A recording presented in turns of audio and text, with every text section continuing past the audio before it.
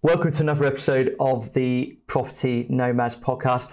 Today's guest is a guest that you are going to love hearing from. He's lived in a multitude of countries, invested in a lot of countries, and we're going to be talking about the principles and comparisons of international property markets. As our guest says, he was an accidental landlord, but an investor by choice. I love that line. Ladies and gentlemen, Lukasz Bryzyski. Hopefully I pronounced that surname right, Lukasz. Welcome to the show. Yeah, pleasure to be here. Thank you very much. Thank you. Thank you, Rob. Just laughing off air because I tried doing the previous intro and I absolutely butchered it. So second time lucky for this one. So we've got quite an interesting background. We'll deep dive into that in a minute because at the time of recording, you are based in Poland, but as you've just said off air, you've lived in Belgium, you've invested in Poland, invested in the UK and some other areas. So just give us an insight into how all of that came about. How did it all start? Where did it all start? All right. So as Rob mentioned, I'm an accidental landlord because I left traveling. I've traveled around. I lived in different countries. I lived in Sweden primarily, also in Belgium, but also primarily in Sweden outside. And you know, when you travel a lot, when you move between countries, you tend to you need to do something with your own apartment, right? So 10 years ago, I moved out from Poland. I moved to Sweden, and I rented my apartment to a group of friends. And then, you know, I was basically not taking any money from them. It was just friends, just keeping an eye on my apartment. And then we swapped the tenants, and they started to pay me a cash flow. And I really quickly realized, hey, man, this is nice cash, right? Well, this covers the flight, or something, or some small things. So I started to look into property market. I read Rich Dad Poor Dad, obviously, as everybody started probably with Rich Dad Poor Dad, and I started to look around. I looked at Sweden. I looked at UK. As you know, I was just comparing different markets at the time. That was 10 years ago, so things have changed slightly since then. And yeah, I tasted some property market in Sweden. It's a very hard market to invest in. And then I realized, hey, if you want to go anywhere with your money, just go to the UK, because this is the market that is probably the most profitable in Europe and the most secure or safe in Europe at that time. Again, it was pre-Brexit, right? Nobody knew with Brexit. So yeah, that's how it all started. And then I started intentionally educating myself about different property strategies and you know, buying the first properties, building a portfolio. Great stuff. And in terms of, I'm trying to ask this question as much as I can, because being from the UK, it's sometimes a bit challenging to get a true perspective of what other people think of the UK in terms of property itself. I mean, of course, we're well aware that there's a lot to be done in this, in this island, on these islands. But from your point of view, what is it, or what was it about the UK? What makes it so secure for international investors? Mm-hmm. So there are a bunch of a few key areas I think are the most important for me. And as you will probably learn in a minute, I'm a safe investor. I don't like risking too much, or what I call it taking the conscious risk, right? So I don't want to risk too much. So for me, the biggest probably, there are actually two main areas. One is, of course, that this is a quite profitable market, right? So the returns on investments are pretty high on the regular small buy-to-lets and HMOs, because that's my primary strategy. Then the second thing is that it is a regulated market, and the processes and it's like a whole system, right? You have letting agents, you have sourcing agents, which are not regulated yet, right? Then you have solicitors that pretty much check everything on your behalf. You have you have insurance brokers that help you. You have valuers. You have all the team that can work for you even if you live abroad. And I think that was for me one of the most important, or that was the thing that made this tick, that made this work, because otherwise I wouldn't be able to just invest from abroad. Obviously, I was visiting the sites, I was visiting the properties, I was looking at I was flying over, meeting people, building my team, but without this structure or this mature market, that wouldn't be possible. So high profits, and then high returns, and then a good power team on site. I think there are three key pieces of the puzzle there that you just highlighted, Lukasz. So thank you for that. So I kind of had a guess that might have been the case. Again, it's been sat here in the UK. Only I've invested in the UK. I've not gone out to other countries and tried investing, so I don't really have a comparison. But talking of comparisons, then, how would you say, from your experience, that investing in the UK compares to, say, doing it in Sweden or doing it in Poland? So pretty much everything is different. So starting with sourcing, right?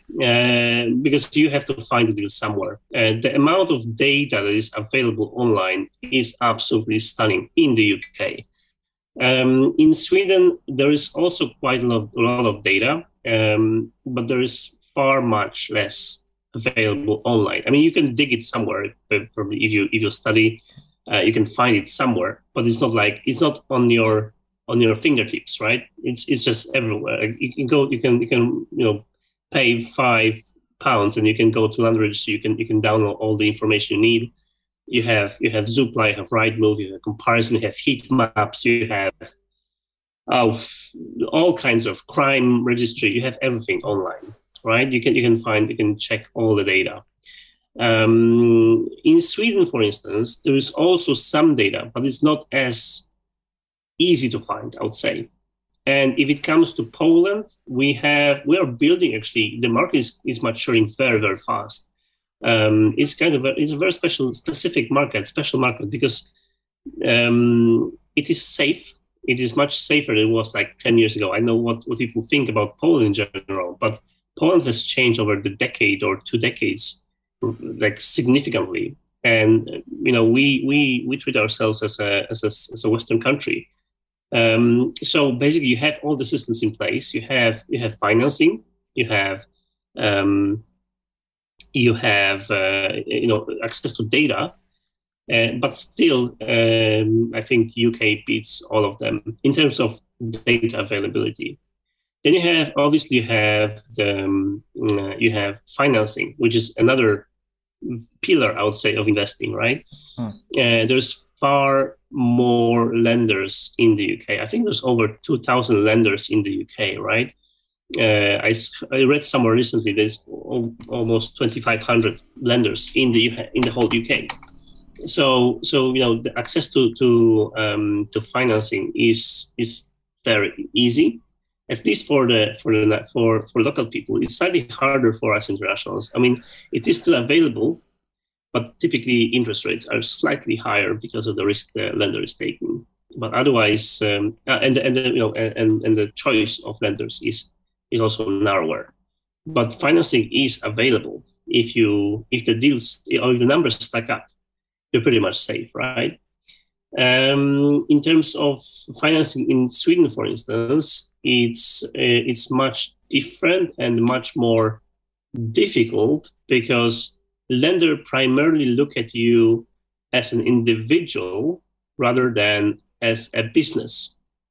When you borrow money when you take a mortgage in the UK, basically the lender looks at the property, right? Because that's what's gonna finance your mortgage. In Sweden and in Poland, they look pretty much on you and make sure that you don't over leverage on yourself as a person even if you do it through a limited company or or an equivalent of a limited company, they still look at you as an individual and they screen you very hard, very thoroughly, and they make sure that you don't borrow too much. That's what the difference. So the lending is much more scarce, I would say. Yeah. What else? No, go ahead. You have any questions? No. I was going to say that's an interesting point, that other countries are looking at the individual rather than the property and the company itself. I never knew that. I mean, that's quite a considerable difference there, and I imagine for a lot of people that are getting started that might not have financial backing, I mean, that could be quite challenging. Yeah, absolutely. And also like even in in the UK you have those multipliers, right? So that, for instance, your mortgage cannot be higher than, the rent has to be higher than the 1.25 of your mortgage payment, right? So those are much stricter in different countries. So although at the same time, since all the countries are all the governments are pumping so much money into the market right now, obviously the money has to go somewhere, right? So I believe that the lending scene will change a bit, or will be much more friendly, because people will need to do something with the money, and the money will end up probably in property or in stocks, right? So probably will be one of the places where the funding will go to. Yeah, I think that there's going to be a lot of pressure that, again, it's probably what people don't realise or see, but I'd imagine there's a lot of pressure from the Bank of England putting pressure on the banks to create this new money, new currency, however you want to say it, to then, I'm going to use the word prop up, because I think that's just what's happening. I mean, there's no, don't get me started on modern monetary theory, it doesn't work, but I'm sure we'll deal with that years down the line. But an interesting point, well made. It's good to know the differences. Mm-hmm. And then also, what is also interesting is the whole rules and regulations. That's also a big difference, especially compared to Sweden. Sweden is a very closed market. Like, the government for decades was protecting the property market from speculators. And there were even regulations like you cannot sublet your apartment, right, to for a higher rent than you pay for, right? For instance, or like 10% more than you pay for the apartment. And the whole idea of housing associations, which is very popular still in Sweden, this changes a bit, but still, for instance, when you buy a regular apartment, you don't buy it in your own name. So you sort of buy like a share in a housing association, which means that you are obliged to fulfill all the regulations, and you can't sublet your apartment for longer than X amount of months, for instance, which means that you can't like buy 10 different apartments and then sublet it because you're not allowed to, right? Your housing association will block it. As I said, the market changes a bit, so they lose in the regulations slightly, but still the vast majority of the market is actually quite protected. So this is not the market. Obviously, there are plenty of opportunities in the commercial properties. That's a completely different area, or developments, which the whole market just booms right now. You can see building sites everywhere. Same in Poland, actually. There's so many. People say we are in the bubble right now because people literally buy, as we say, a hole in the ground. Right? There's no building yet, but people are paying full price for it because there's not enough houses, and people want to invest as well. So situation is very dynamic right now, especially last year. Since last year, when because of the lockdown and uncertainties, and right now a lot of money being pumped into the economy, the market is in a boom. especially in developments. But in terms of rental, Sweden is quite protective in terms of Poland. We are still very open. I think maybe it will change because as I said, there's so many investors. Basically, people learned to invest in properties over the last decade, and I think the average house price in Poland was rising 10% year to year. An average price year to year 10%.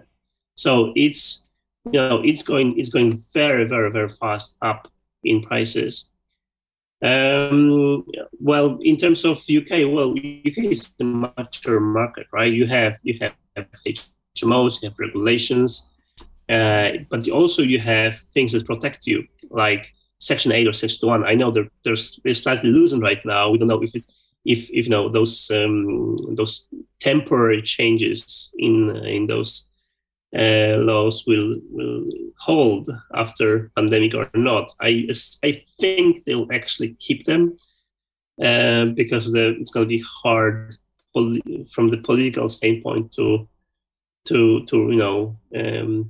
reject the benefits that were taken from tenants. But we'll see. Time will show. Anyway, the property market in the UK is much more regular, much more structured, and much more protective for the landlord. Would it be fair to say then, from your experiences, that I guess this is probably the same with anything in life anyway, but would it be fair to say that there are advantages and disadvantages of doing property investment in each of the three countries that you've highlighted?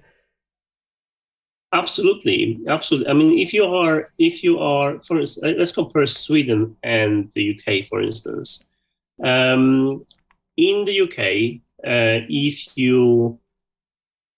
let's take this as a first example. So somebody doesn't pay the rent, right? You have the Section 8 and Section 21.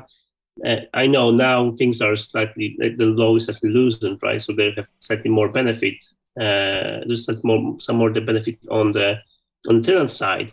However, when the time runs out, you come with the police and you take the tenant out.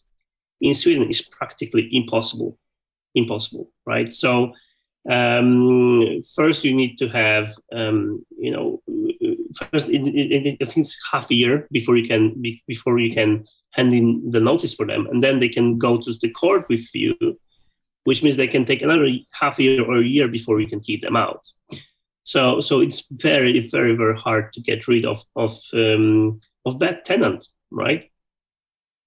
Then in Poland, on the other hand, since there are less regulations, we don't have the 6 months AST, for instance, right? So if somebody proves that they can't be a tenant, they're a problematic tenant, you can hand in a notice after 1 month and goodbye, thank you very much. So that's sort of a benefit on your side, right? However, there's a rule which says that you can't evict a tenant in the wintertime, which is because it's a problematic time to evict a tenant for some reason. I know if there are less houses in winter or something, I don't know, but it's a law. It's an old law and still in power. So it's hard, but there are pros and cons. I think if you are creative, you can find many more good deals in Poland because of there are less regulations. So you can flip easier. You can basically operate much easier. In the UK, you have letting agencies, which are pretty much, do everything for you if you want. It's less popular in Poland. I think a lot of people manage properties themselves. However, obviously, because of the demand in the market and more people getting more and more deals, building their portfolios, there are more and more letting agencies popular in Poland. There's no such thing in Sweden, for instance, Wow. because there are almost no rental market. I mean, people rent from first hand or second hand, but it's more like advertising your properties on like portals. There are no regular letting agencies, or it is not that popular as in the UK. which means that first you avoid some costs, right? So maybe it's cheaper to rent out the property in Sweden. So there are always pros and cons on both sides, right? The only thing that you need to make sure is how much risk you want to take. And if you prefer taking less risk, like me, I'd rather have somebody do it for me rather than do it myself and risk a tenant, which might be a bad tenant. I mean, there are bad landlords, there are bad tenants as well. Yeah, I think that's a great approach there, Lukasz, is delegating the work that needs to be delegated to the experts, like lettings agents. As what we say, Aaron and I say to people as well, is it's important to have an understanding of how things are meant to work. Your Section 8s, your Section 21s, bits and bobs like that. It's important to have an understanding, but when it comes to the intricate details, let people follow their expertise, and it's we find that it's well worth the give or take 10% per month. We find it's well worth that but again, as you say, everyone is different. Going back to slightly higher interest rates, from an international point of view, you highlighted that if you're Polish, you're investing in the UK, there's not as many lending choices available. The interest rates are slightly higher as well. Would you say, in your opinion, that that's still worth it because of the relative security you'll get from the political standpoint and the market itself? Would you say that is worth it? I think it's worth it. Obviously, I bring everything down to numbers. That's I'm a programmer actually by education, so I'm an engineer. I like having things right in the spreadsheet. So I think as long as spreadsheet works, it's fine. When I'm saying we have higher interest rates, I'm saying right at the moment as we speak, right. We are getting 4.5% to 5.5% interest rates, which are higher than probably you can get. I know how much can you get as a Brit, as a resident in the UK. What interest rate are you having? In limited companies, that's what we've got. We've found that I think we're averaging about 3.2 at the moment. I think. Right. So it's between 1% and 2% higher interest rates, right? Yeah. And again, this is only in the beginning, or mostly in the beginning, because once you build your credit file and you build your portfolio and you have a credit track record in the UK, you're treated slightly differently, right? So there are more options that open up. But always this beginning is harder. The first 2 years, we say, is slightly harder because you have to prove yourself as a landlord. But still, I mean, with the amount of money available in the market, nothing stops you from taking an investor or any other financing that will sort of get you started, and then build your credit file, and then you put and then you build your credit file. I think what's interesting from international investors like myself is the security of having property portfolio or part of your property portfolio elsewhere than in your home country. Because, I mean, nobody knows what's going to happen in 20 years' time, right? Nobody knew it's going to be a Brexit. We have Brexit. But so now we can say we can actually invest in some other countries outside EU, which is even more sound to me, because you have a different currency. Yes, you always had pound was always a different currency than euro, but still you diversify your portfolio between countries. So I'm happy to have a part of my portfolio in the UK, because it's just a different basket, right, where I keep my eggs.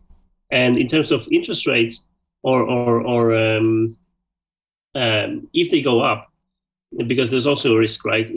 Since we pay higher interest rates as internationals, we're more exposed to higher interest or the rise of interest rates of Bank of England interest rates. But again, it's all about numbers. We run a proper due diligence. We, as internationals, we need to do a very proper due diligence and include those pessimistic paths in our spreadsheet. So we need to protect ourselves by analyzing different scenarios. I always, when I run my spreadsheet, I always put like say 5% interest rates, and I see, okay, what's going to happen if interest rates go up by 2%? If I can survive and still have a decent ROI with the interest rates 2% higher than the ones I pay, not saying that my interest rate will get better with time, right? Because I'll be building my credit file. But if I can absorb higher interest rates, I'm completely fine. So yeah, and the beauty also one also interesting thing about property investors investing from abroad is that we are more open to invest in different areas of the country, because I know that typically everyone who invests in the local area invest in the place they know, right? So they typically don't go to different cities because they try to find something behind the corner, because it's their area they know. For us, there's no such area, right? So we basically are open to look everywhere, and we spot we have sourcing agents in different parts of the country. So wherever numbers work and there's a good prospect for the location, we do invest. So we're more, we don't stick to one city, so to speak. That's pretty interesting, because I know that and again, our portfolio at the moment is UK based. Haven't got anything anywhere else. But if I was to hypothetically go over to Poland and look at investing over in Poland, that'd be interesting, because I know a bit of a football fan, so I could probably tell different cities just from different football teams, but I would have no idea what makes an area better than the others, because I guess I'd be looking at, and I'll explain how I would do it, and then if I'll explain how I would do it, and then feel free to agree or disagree, because I think that people are going to want to know, how to build up power teams and stuff like that. But if it was me, I'd be networking as much as possible, predominantly on social media to start off with, because of travel restrictions at the time of recording.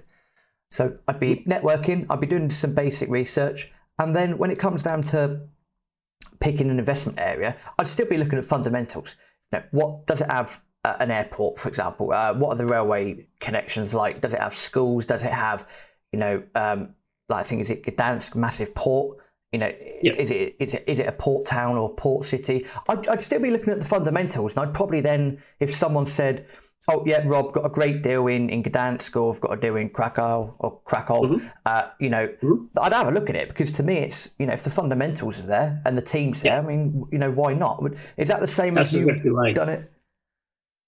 That's exactly right. I mean, fundamentals are the same. The only thing is the law and regulations that we need to be aware of, because they might differ, and they might actually.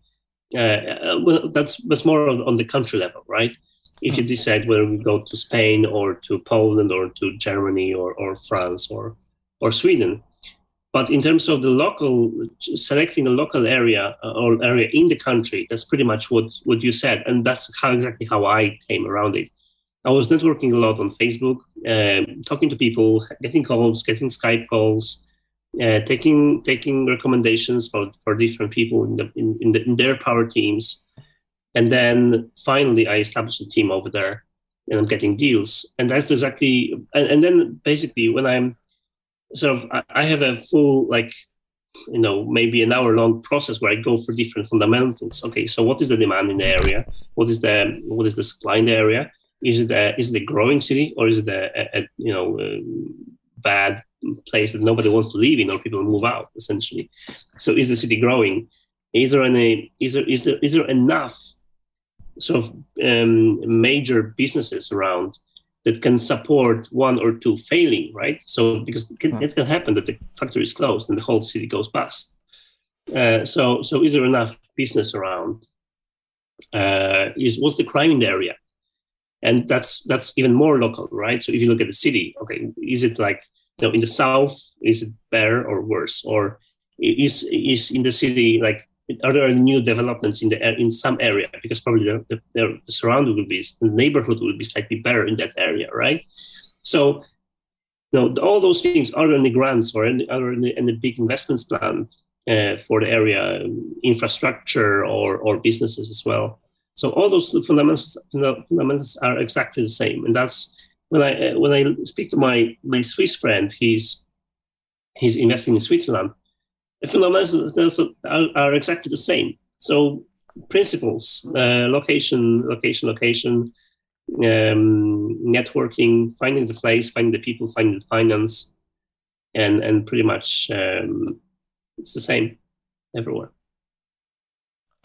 Perfect stuff. It's probably just looking at the sort of prior questions. I don't normally make many notes, but looking at what you've covered, to be fair, Lukasz, talking about differences between different countries, doing research, building up teams. I think that pretty much covers everything that I think people would want to know.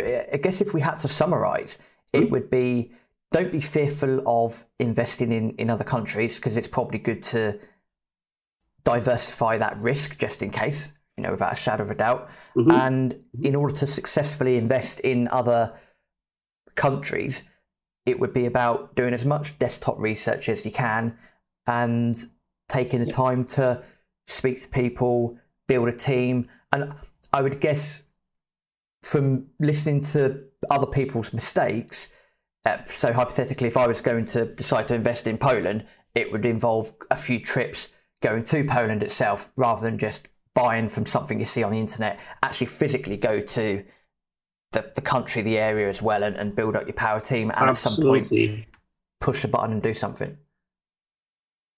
Absolutely. And I also, and I think you mentioned a very important thing, is that you, as an international investor, you have to visit the site from time to time. And before you select the city or before you select the location, go there. What I was doing, especially in the beginning. Now, of course, we are pretty much set.